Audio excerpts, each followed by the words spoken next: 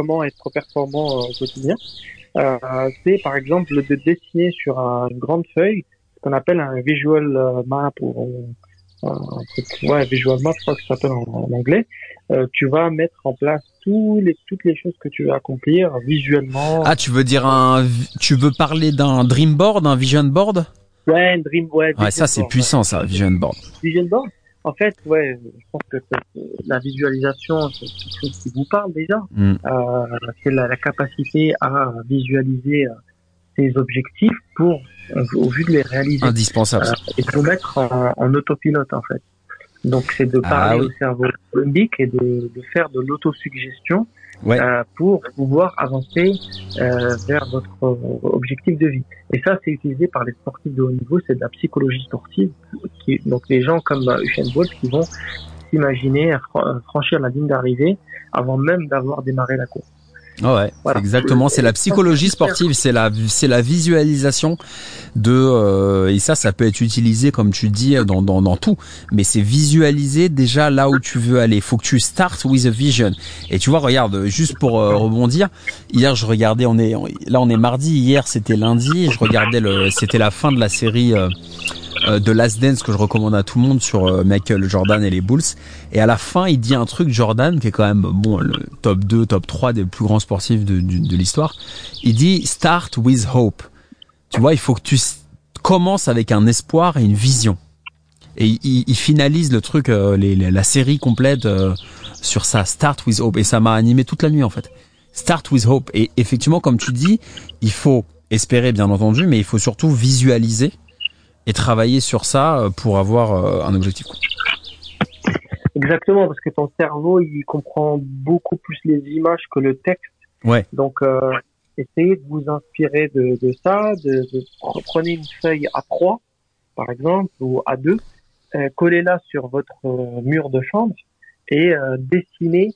Bon, si vous savez pas dessiner, vous prenez des autocollants, des conneries, vous découpez des images qui correspondent à vos rêves, à vos objectifs, une voiture, etc. Vous la collez sur cette page-là et la première chose que vous voyez le matin, ça serait le dream board. Bon, ce qui est bien, c'est que le matin, quand on se réveille, on est dans un état un peu de flou, tu sais. Et c'est un état un peu magique, tu vois, où tu absorbes, où l'information que tu absorbes dans cette fenêtre-là va conditionner ta journée, voire les prochaines années. Et si tu fais ça tous les jours, tu conditionnes ta journée, ton cerveau, dès le matin au réveil avec ta vision board, t'as plus de chances de l'atteindre. Parce que tu vas devenir ton cerveau, ça sera un autopilote en fait, si tu veux. Parce que déjà tu ne surcharges pas, comme on l'a dit, avec les mini tâches, tu vas pas atteindre un état de decision fatigue, donc la fatigue décisionnelle. La fatigue décisionnelle, je sais pas si ça parle aux gens ou pas. Non, je sais pas. Tu peux développer un peu ça rapidement, la fatigue décisionnelle. La fatigue décisionnelle, c'est de te dire, voilà, tu dois prendre pas plus de 5 décisions par jour. Pas plus de 5 décisions par jour, tu dis. Ouais. Quel genre de décision? Beaucoup de gens qui ne réussissent pas vont passer un quart d'heure le matin, 20 minutes, à choisir leurs vêtements. Ah ouais. Ça, c'est des décisions un peu banales, futiles, qui vont pas t'aider à progresser. Tu vas perdre du temps de cerveau dans des choses qui ne te mènent pas vers tes objectifs. Donc l'idée c'est quoi? C'est de t'habiller un peu à la Zuckerberg. C'est un peu moche, mais ça t'économise du temps de cerveau. Les choses, par exemple, qu'est-ce que je vais cuisiner? Tu cuisines ce que tu trouves. Tu vois, tu ne te fatigues pas. Sois un peu comme adopte la mentalité du lion. Le lion, il dort toute la journée. Toute la journée, il dort.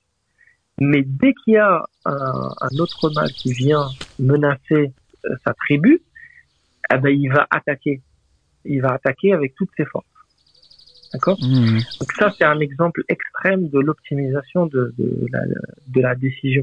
C'est de réduire ta cortisol, ton niveau de stress au maximum, et de vraiment avoir un sursaut d'énergie quand t'en as besoin. Et malheureusement, on a 24 heures dans une journée, ça dépend de l'emploi du temps de chacun. 8 heures on dort, 8 heures on travaille, 8 heures on sort de la rat race. Donc, pour les gens qui travaillent, c'est pas facile parce que vous êtes chez quelqu'un, mais le soir, quand vous avez du temps libre, faites une pause déjà. Mais voilà, prenez 2-3 décisions, pas plus le soir. Voilà. Voilà. Ne vous surchargez pas le cerveau et allez droit à l'essentiel, tu vois. Des choses qui n'ont pas besoin d'être faites, des petites choses comme, je sais pas moi. C'est pour ça que tu as des génies qui travaillent dans un état de désordre. Leur bureau, Ouais. c'est un désordre permanent. Parce qu'en fait, ils n'ont pas le temps de ranger. Ils sont drivés par une mission, tu vois, un objectif de vie qui est beaucoup plus grand que de nettoyer un bureau. Moi, je vous dis pas de rester sale, mais je pense qu'ils ont compris un peu l'objectif. C'est par exemple les notifications, de les couper. On en a parlé déjà. Oh là là. Donc ça Oui. va consommer du temps de cerveau, de la décision, etc., que vous pourrez allouer à votre objectif. Tous les triggers, toutes les influences externes, les appels, si vous n'avez pas envie de prendre d'appel, vous prenez pas d'appel. Voilà, ça c'est important, ça je rabâche avec ça. Si vous avez pas envie de prendre un appel, vous prenez pas un appel. C'est à toi de décider quand est-ce que tu veux être joignable. Moi je connais des gens, ils se sentent obligés de répondre. Ah, j'ai un portable donc je dois répondre. Si j'ai un portable qui marche, bah c'est pour être joignable. Non mon ami, c'est toi qui décides. Si le soir tu veux couper ton portable, tu peux couper ton portable. C'est pas parce que tu as un téléphone que tu es à la merci, tu es dévoué aux gens. Il y a un moment, il faut s'écouter soi, quoi. Donc, pas plus de 3 à 5 décisions par jour et des décisions qui vous mènent vers votre objectif, un peu à la Warren Buffett. Tout ce qui n'est pas nécessaire, ne le faites pas. Voilà. Tout ce qui n'est pas nécessaire, ne le faites pas. Est-ce que vous avez besoin de passer 2 heures à choisir vos chaussures le matin? Non. Est-ce que vous avez besoin de 2 heures pour choisir vos vêtements le matin? Non. Est-ce que vous avez besoin de réfléchir 1 heure pour cuisiner? Non. Vous allez sur Internet, vous trouvez une petite recette, bim, badaboum, vous optimisez le temps, tu vois.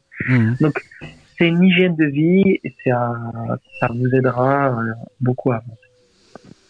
Voilà, message les amis, vous avez entendu. Allez, action maintenant.